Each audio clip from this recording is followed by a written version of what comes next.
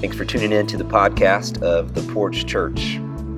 We hope today's message blesses you and encourages you in your spiritual journey. If you have questions, visit us on the web, www.theporchchurch.tv. Yertle the Turtle.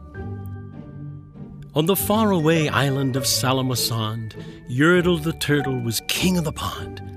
The turtles had everything turtles might need, and they were all happy, quite happy indeed. They were, until Yertle, the king of them all, decided the kingdom he ruled was too small. If I could sit high, how much greater I'd be. What a king! I'd be ruler of all that I see. So Yertle, the Turtle King, lifted his hand, and Yertle, the Turtle King, gave a command. He made each turtle stand on another one's back, and he piled them all up in a 9-turtle stack. "All mine!" Yertle cried. "Oh, the things I now rule! I'm the king of a cow! I'm the king of a mule! I'm Yertle the Turtle, oh, marvelous me! For I am the ruler of all that I see." And all through the morning he sat up there high, until long about noon. Then he heard a faint sigh. "What's that?" snapped the king, and he looked down the stack, and he saw at the bottom a turtle named Mac, just a part of his throne.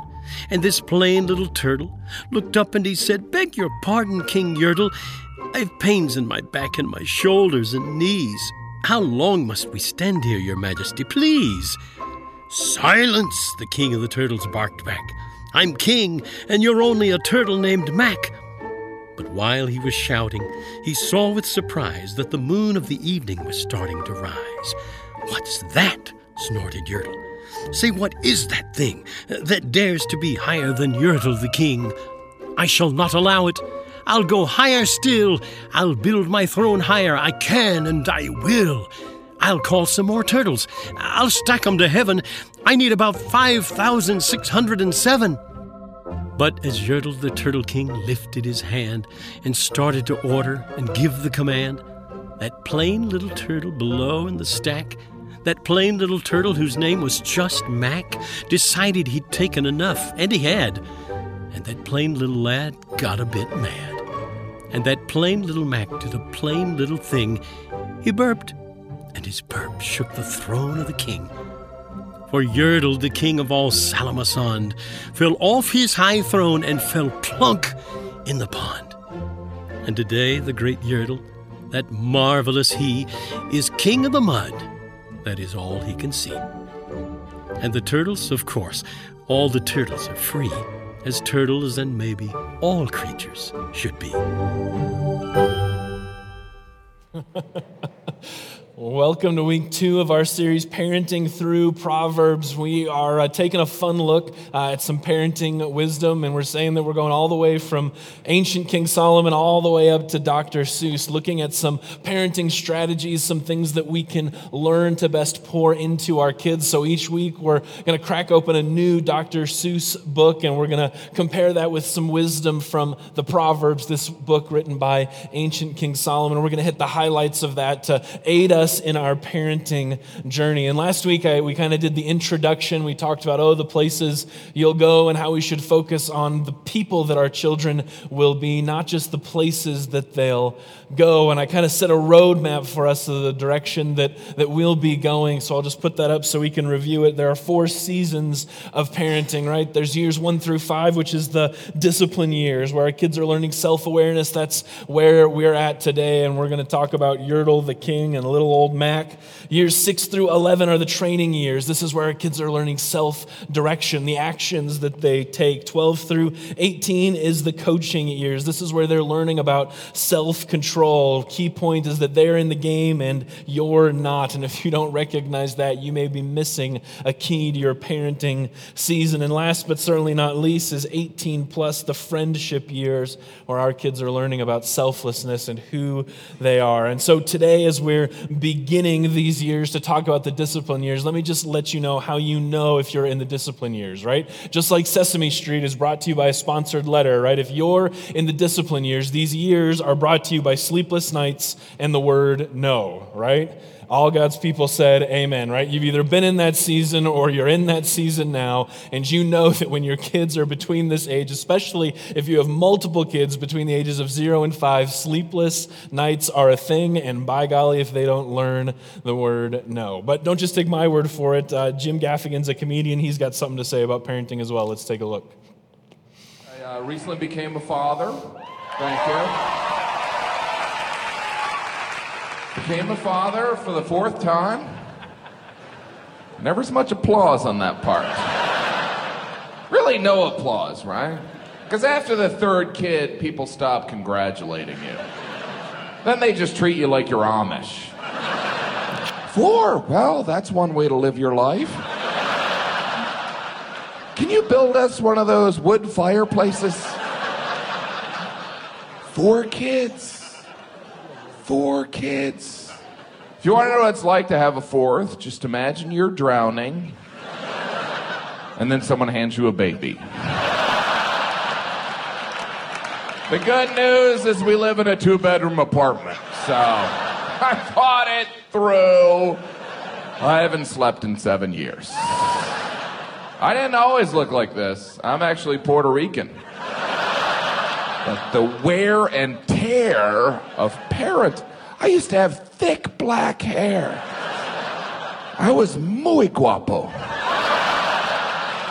No más. No more guapo. The wear and tear of parenting. You may not used to have thick black hair. Maybe you'd say, I used to have hair and now, by golly, I don't. But parenting is tough, and no place is more tougher and more important to start out with a firm foundation than these first years 1 through 5. So you may be somewhere between exhaustion and not sleeping. If you need to take a nap right now, I give you my full permission, right? Listen to it later. Whatever it takes for you to manage through this season. But we're going to talk about our friend Yertle the turtle here, and we're going to look at some Proverbs from Solomon to help us navigate through these early years of life. And before you tune me out, you may be saying, well, I'm not a parent, and maybe I don't plan to be for a while, or my kids are outside of this age. Let me just encourage you to tune in still. You might have to work a little bit harder, but these are transferable principles that deal with the way that we parent our kids at any age, whether you have grown-up kids or don't yet have kids. They also can speak to the way in which God parents us. They speak to the way in which God works through his word and works through the situations around us to parent us in our faith as well. So please don't tune out. Please lean in, and as the Holy Spirit enables, let's learn some things about discipline together. And here's the point today. If you walk out of here with nothing else, if nothing else sticks, then I just want you to marinate on this fact, and that's this simple truth that there is a little Yertle inside the heart of every child. All right, there's a tiny little Yertle, there's a tiny little king inside the heart of every child, right? Yertle was the king of the turtles, and so he had to be above everybody else. But at the end of the day, he couldn't build a tower high enough, and his tower came toppling over, right? How many of you know that in the heart of your little 2 or 3-year-old, there's a tiny little king, right? Have you learned that truth yet? Do we all know that at some point there's this self-awareness that they develop, right? This is the season of discovery. It's the season where they discover that they are, right? That they have a personhood, that they have a body and a mouth, and that they have a will, right? They can desire certain things and not certain other things. They learn to express themselves in that capacity. In other words, they're just tiny little Yertles. And just like the Yertle in our story, our kids need to learn to grow up a little bit. They need to learn how to play well with others. They need to learn just a little bit of discipline and a few life lessons about themselves and about the world around them. And so where else to learn those lessons other than the scripture? We're going to be in Proverbs 19 today. If you want to turn there, maybe you brought a Bible, maybe you want to flip it open on your smartphone. And I'll say what I said last week. You can turn there in one of our worship center Bibles, but more than that, I'd encourage you to circle at the top of the bulletin any of the verses that may stick out to you, any of the verses that may want to draw special attention so that you can look them up. We're not going to read linearly through Proverbs, one verse at a time. We're going to hit some highlights. But if you'd like to borrow a Bible, you can slip your hand up right now. Our ushers would love to give you one of those. And I didn't give you the page number this week, apparently. So That's my bad. Anyway, 304. Thank you, Karen. That's wonderful. 304 if you're following along in the Worship Center Bibles, right? So Proverbs is a book of sayings. It's a collection of wisdom written by King Solomon, who you may remember the story that God asked, if you could have anything you want, Solomon, what would you want? And he prayed for wisdom to govern his people. And so now, towards the end of his life, Solomon is writing down some collections of sayings, some things that he's learned along the way, and we're going to hit the highlights of parenting for those. So here's Proverbs 19, verse 18. It says, "Discipline your children while there is hope. Otherwise, you will ruin their lives." Discipline your children while there is hope, or you'll ruin their lives. I chose that translation because, quite frankly, the NIV is a little bit harsher. It says, "Don't be a willing party to their death." Right? Discipline is a big deal, at least in Solomon's world. See, when kids aren't disciplined, when this tiny little Yertle inside their hearts isn't taken care of, then it grows out and grows up and grows beyond themselves. And before you know it, they're knocked off their life course. They're knocked down from their high tower by a plain little turtle named Mac, who did a plain little thing. And so while there's hope, while your kids are still with you, while they're still young and before they get set in their ways, we want to discipline them. Why? Because we want to be party to them living life. We don't want to ruin their lives or be a party to their death. See, just like Yertle had to come face to face with the reality of the world around him and the people around him, the sooner that we learn that lesson, the better. Otherwise, we go through our lives blaming others for our problems. We blame others for us being stuck in the mud instead of recognizing that our own actions are the ones that got us there. Proverbs 16:18, you may want to flip over there or circle this one quick. Proverbs 16:18 says it this way: "First pride and then the crash. The bigger the ego, the harder the fall." The bigger the ego, the higher your tower gets. Remember, he needed 5,607 turtles to ascend to be above the moon. The more the pride, then the crash. The bigger the ego, the harder the fall. All right, so what do we do with these tiny kings and queens that live in our houses? What do we do with these tiny little children who are just discovering that they have a will, that they can say no, that they can exert that will onto others? How do we teach them that there's a bigger kingdom than just their tiny square of the pond? How do we teach them those realities? Because there's a little Yertle in the heart of every child, and the answer, the goal, the mission of this stage in life is to instill discipline, is to teach them that life isn't just about them and that they aren't king of the world, but a participant in it. I love the way that John Ortberg phrased it. He says, every two-year-old discovers that they have a kingdom.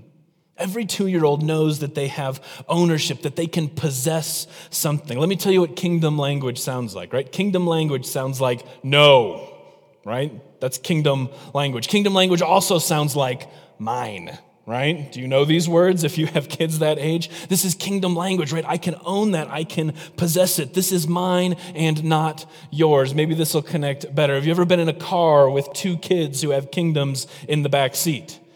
You ever been on a long road trip, right? You draw that imaginary line right down the center, right? This is my kingdom. This side of the car is mine. That side of the car is yours. Do not cross over to my side of the kingdom, right? Don't you come over here or there will be repercussions, right? What are the repercussions?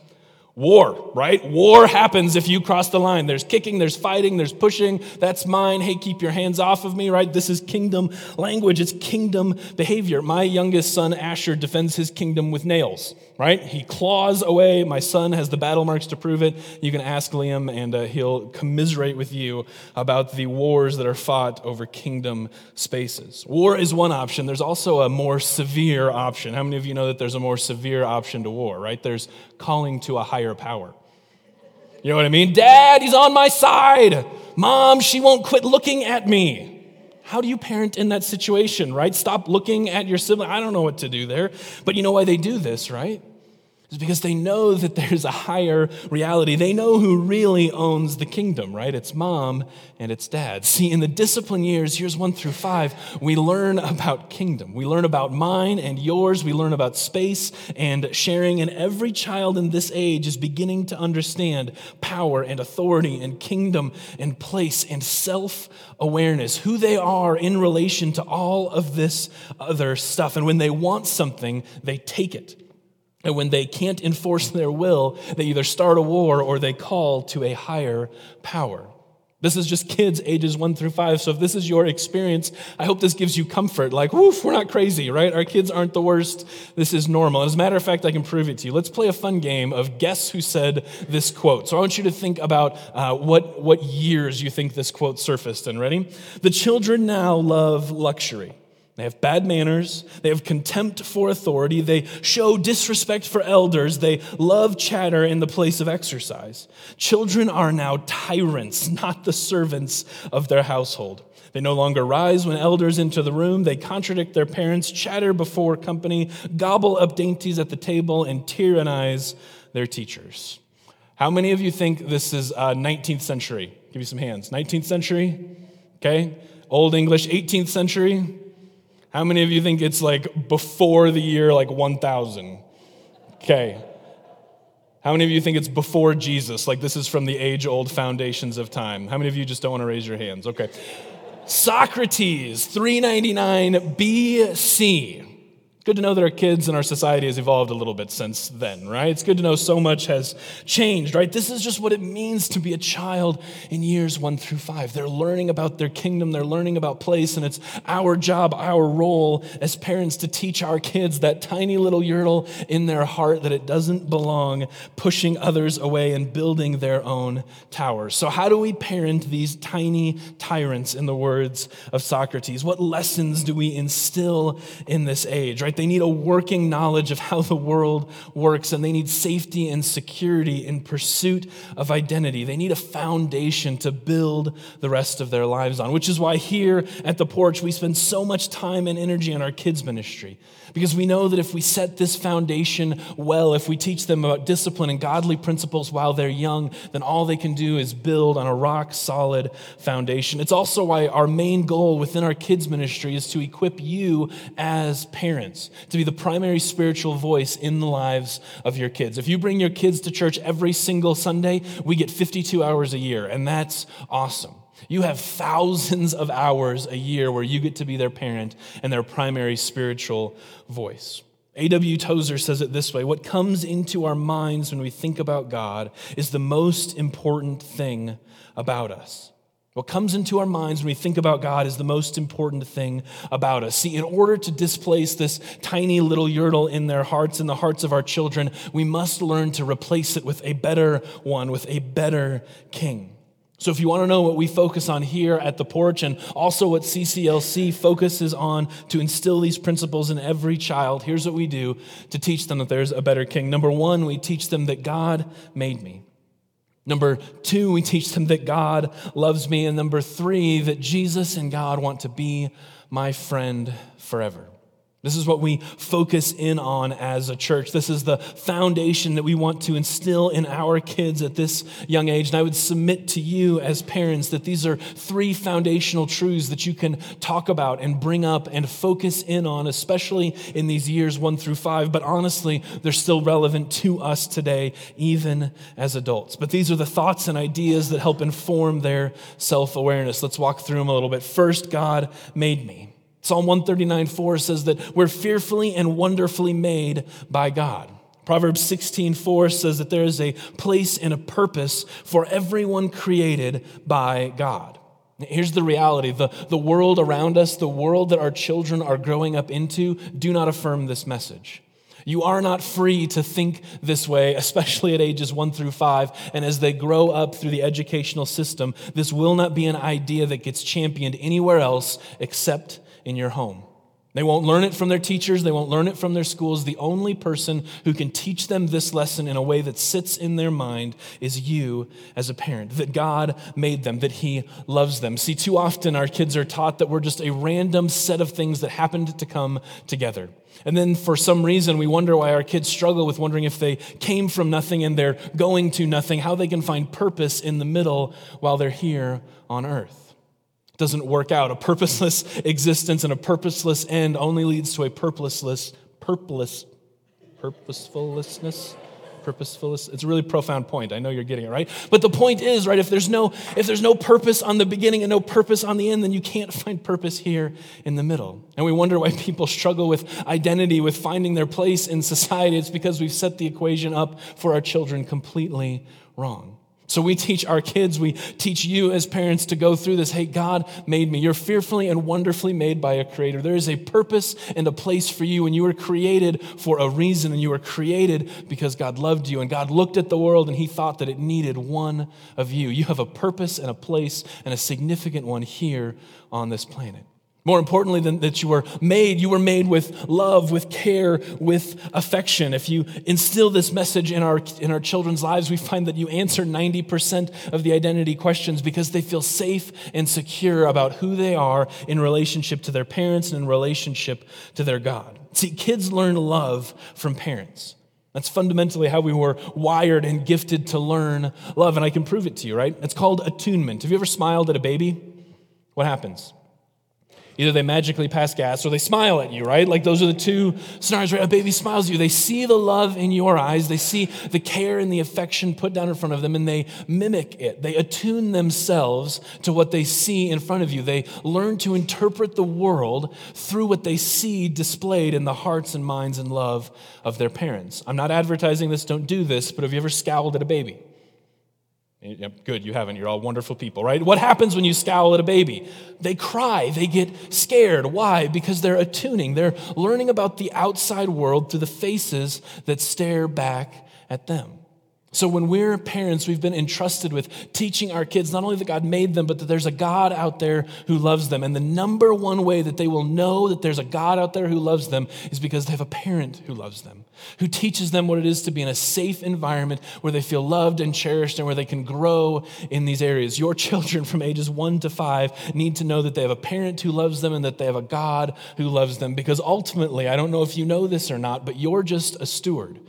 Right? The souls of our children belong to God and God alone. And God has entrusted you and he's entrusted me to be a caretaker of his prized possession, of this soul that he cares about so deeply that he would sacrifice everything to spend eternity with it. And you are a steward of that tiny little life. This is why discipline matters. Because if our kids grow up and don't learn to displace Yertle with a better king, we've done a disservice to their soul and we've done a disservice to God. Simultaneously, our kids will learn about who God is through what's laid out for them. That's point number 3, right? Is that not only that God made them and God loves them, but Jesus wants to be their friend forever. Your children can understand the gospel through the lens and through the context that we're talking about here. That Jesus loved them so much, not only that he made them, but that he invites them to spend eternity with him. This is what we teach kids years 1 through 5. Jesus loves them so much that he will never leave them, never forsake them. He wants to be their friend forever. And again, this is what we teach 1 to 5-year-olds. And I don't know about you, but as I was writing this message, I got convicted that there's a God out there who loves me and who wants to spend eternity with me and who entrusted me with the caretaking of another human life for his glory and for his purposes. And we're just talking about what we teach 5-year-olds. It's still meaningful and powerful for us today, but in my mind, that's how we displace this tiny little Yertle. And newsflash, if you haven't picked up on it yet, Yertle doesn't just live in children, right? Adults in the room, right? We have a tiny little kingdom of our own. We have a tiny little place in our hearts where we draw that line in the car and say, here and no further. Sometimes we do it with our kids, right? My space, you stay out. I think that's God ordained. I couldn't find a scripture, but it's in there, I promise. Sometimes we draw a line between our spouse, between our friends, and we say, hey, here and no further. Sometimes we draw a line between us and our God. God, you can come here, but no further, or there'll be repercussions. There'll be war to pay. See, the first practice that I think that we have to talk about as parents is that we have to nail these 3 lessons: that God made me, God loves me, and God wants to be my friend forever. Not only do we have to learn that ourselves, but we have to teach that to our parents. There are also 2 main ways that I think we have to excel in at being parents. One comes naturally for most people, not everyone, but most along the way, and the other one takes a lot of work for many, many of us. The first thing that we have to nail in order to teach those lessons, in order to display to our kids who God is and who we are, is number 1 on your sheet, right? We have to love irrationally. I love that we sang Reckless Love of God this morning. What a fantastic song. And I actually had somebody ask me, hey, what do you think theologically about that song, right? Is God really reckless in his pursuit of us? I thought about that for a while, and I kind of came to the conclusion, this isn't a fully baked thought, but I kind of think that any love is reckless by definition. I think love risks. I think love puts itself out there. I think love doesn't always make sense. And so, I think that God is absolutely fundamentally reckless in his love because he cares for us so much. By the same token, as parents, I think that we recklessly love our children. I think that we have to be willing to go irrational lengths to love our child. Why else do we do this parenting thing? Why else would we have sleepless nights for 7 years? Why else would we go through this process if it wasn't for an irrational and reckless kind of love? I remember when we had our firstborn son, Liam. He was the crazy picture from Block Party that you saw up there, right? We were ahead of some of our friends in having kids, which meant that I got to have a lot of first-time dad conversations. A lot of my friends who would have kids after say, well, what's it like? Right? What if I'm no good at the baby thing? What if I don't love him in the same way? What if I drop him, right? That's like dad's number one fear for first kid. What if I drop this thing, right? What if I break it? And I'll never forget the questions that I got to have with those people. And I just would tell my story. For me, I was terrified of babies. Absolutely never held a baby in my life. Right? Which is not the best advice for first-time parents. You should probably get familiar. But I just didn't. It wasn't in my circle. I didn't like it. Ooh, just keep your baby. I'll be fine. And then I have a son, right? So we're in the delivery room, emergency C-section. The nurse takes the baby, cleans it up, and then puts it in my arms. Like, dear, like, I just didn't know what to do. Then she walks me to an elevator, puts me in the elevator, and says, a nurse will meet you 2 floors down. And in that moment, I just have to tell you, right, a switch gets flipped. You look down at this tiny little human being that God has entrusted to you, and you know instantly in a moment that she'll do whatever it takes to raise this, right? That's love. It's irrational love, and it happens in an instant. And this is why it's so important for us to talk about with our kids, that we irrationally love them, that we love them to the moon and back, that we'll do anything for them, again, because they're attuning what love means from our relationship with them. And ultimately, we're not trying just to get them to fall in love with us as parents. We're trying to introduce them to a God who provides a far better kingdom than we ever could for them. So often this irrational love is a switch that gets flipped really, really easy. It gives them a sense of security and safety. If you're loved, you don't need a taller tower. You don't need a bigger kingdom because you already have that all wrapped up in true love and acceptance. And again, while irrational love is easy and often natural, unfortunately babies grow up, right? They turn from cute and helpless and the things that need our full love and support and attention to monsters, right? That's what they turn into, right? They're crying, they want their way. All they do is tell you no when you ask them to do something. They defend their kingdom. And irrational love is easy for a baby, let me tell you. It's a lot harder to a tiny tyrant defending their kingdom, which is why we need number 2. We need to love irrationally, but we also need to discipline diligently. We have to instill discipline principles, right? Discipline and disciple have the same root word, which I don't think is an accident. Because if our highest goal is to raise our children to know God, to know that He loves them, that He made them, that He wants to be their friend forever, then what we're really talking about is how do we build a discipling relationship with our children to introduce them to the God who created them and loves them. Let's go back, check in with Solomon. Proverbs 3, verses 11 through 12 says it this way: My son, do not despise the Lord's discipline, and do not resent His rebuke, because the Lord disciplines those He loves. Right? As a father, the son He delights in. See, discipline fundamentally is an act of love. It's an act of nurturing, of moving someone along a path toward development, right? Love doesn't mean leaving Yertle in the place of our kids' heart. Love means bringing them up out of that and teaching them something different. But when you're a parent who hasn't slept a couple nights in a row, all of a sudden discipline becomes a whole lot unloving. Which is why we need to not confuse discipline with punishment. Sometimes we put them in the same category, but they are not the same. And so this is a chart that we borrowed from a church who initially put this. I found this so helpful, and I hope that you do too. Here's the difference between discipline and punishment. See, the purpose of punishment is a penalty.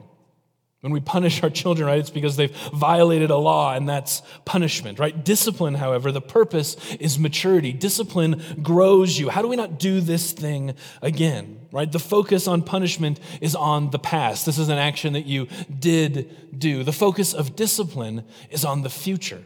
How do we not do this next time? What can we do better and different the second time around?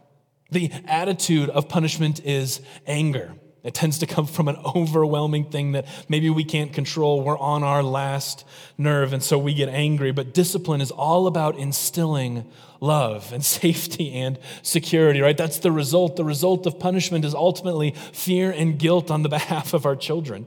When they're punished, they feel afraid, they feel guilty like they did something wrong. And on the other hand, discipline, the result is security and safety and a safe place to grow and to learn and to develop.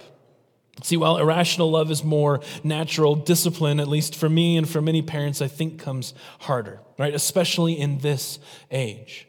Because kids are constantly pushing the boundaries. They're constantly checking the boundaries, seeing where the edge is, right? Which often makes them unlovable, quite frankly, right? It makes us want to punish them because we get to the end of our ropes and we don't have the energy, the sustenance, the sustainability to discipline them. So as I was researching and preparing for this, I came across the 5 C's of discipline, and I took them home and I put them up where I can see them because they were so meaningful to me that I just thought we'd run through them quickly together. Here's 5 C's of discipline. Clear, right? Be clear. When it comes to discipline over punishment, you can always make sure you're disciplining by being clear. Clear about expectations, clear about a warning, clear about what will happen if their behavior doesn't change. Here's the deal. If you're clear, you can make sure you're disciplining disobedience instead of punishing childishness.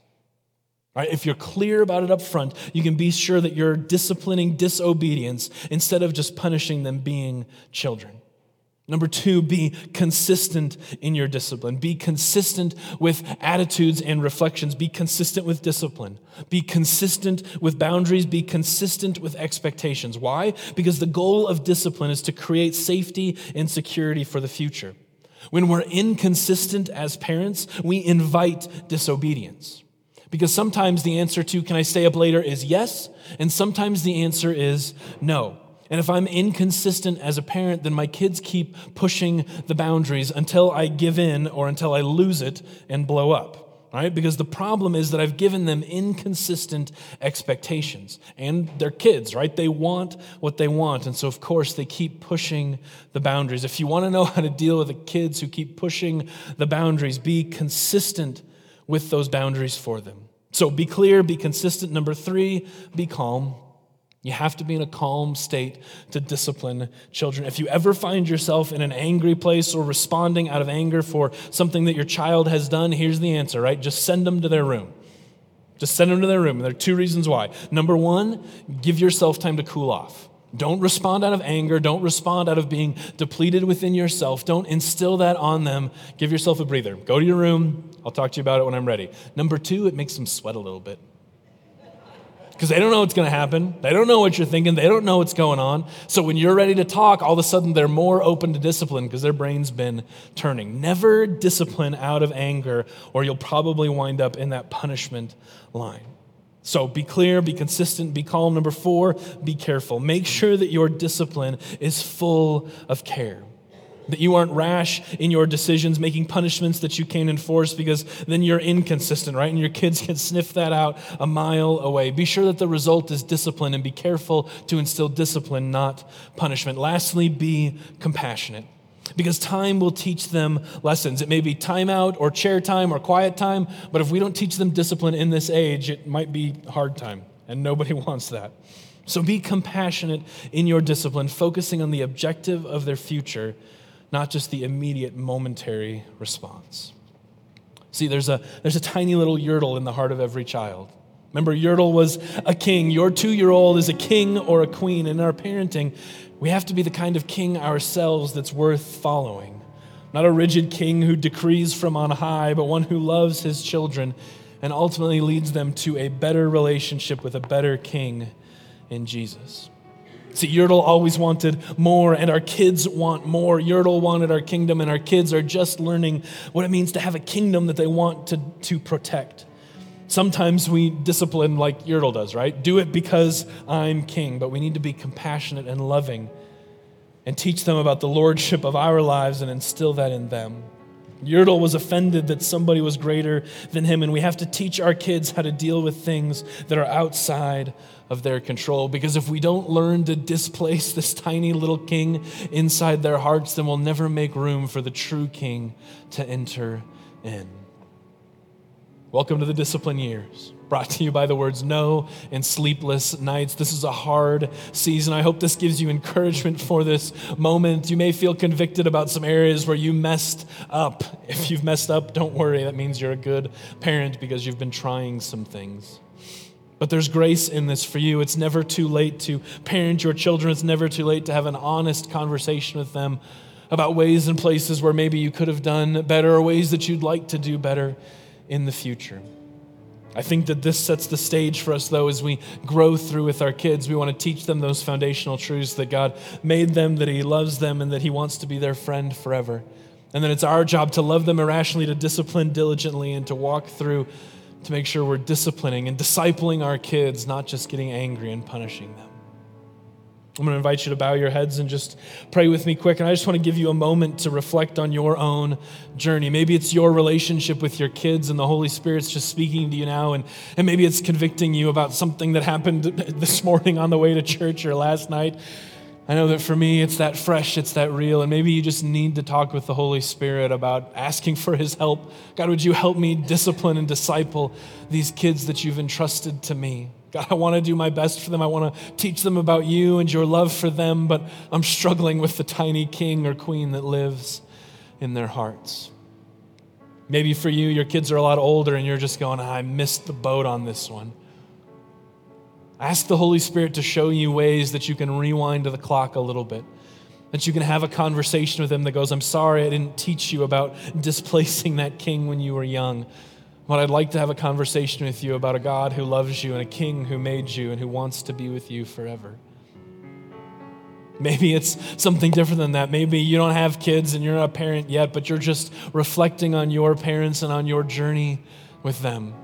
Maybe you're recognizing that you built up a tower of turtles to stand on, and while your parents maybe tried to help you knock it down, you just kept on building. Maybe you need to make a phone call this afternoon to apologize, to seek reconciliation, and just say, hey, I'm sorry. I know you tried to do your best, but I didn't listen. But I want to listen now. What would you tell me about what it means to be a child of a king? What would you tell me about what it means to walk through this stage of life? Holy Spirit, we welcome you into this moment, into this place. Would you speak to us and give us the exact word that we need, whether it be a word of wisdom from Proverbs or something as silly as a Dr. Seuss book. God, we want to do our best in this stage and in this season, and we want to be parented by you, because as much as we can talk about our kids, God, there's a tiny little Yertle that still lives in my heart, a tiny little king that wants it my way. And Jesus, more than anything, I want you to come in and to reign in my heart and in my life. I want to parent my kids from that strength about the true King who lives and who wants to give grace and love and peace to them. And so, Jesus, by your blood and by your power, would you accomplish this within our own hearts? And would you take us on a journey where we begin to learn about what it is to be caretakers, to be stewards, to be people who disciple the souls of our children. And God, may we bring glory and honor to you in all that we do through that. All God's kids agreed together and said, amen.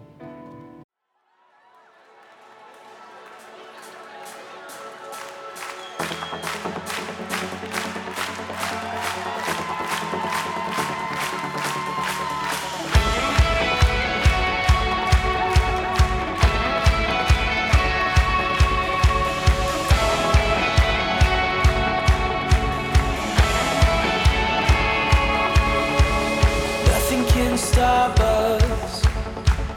Nothing can hold us down.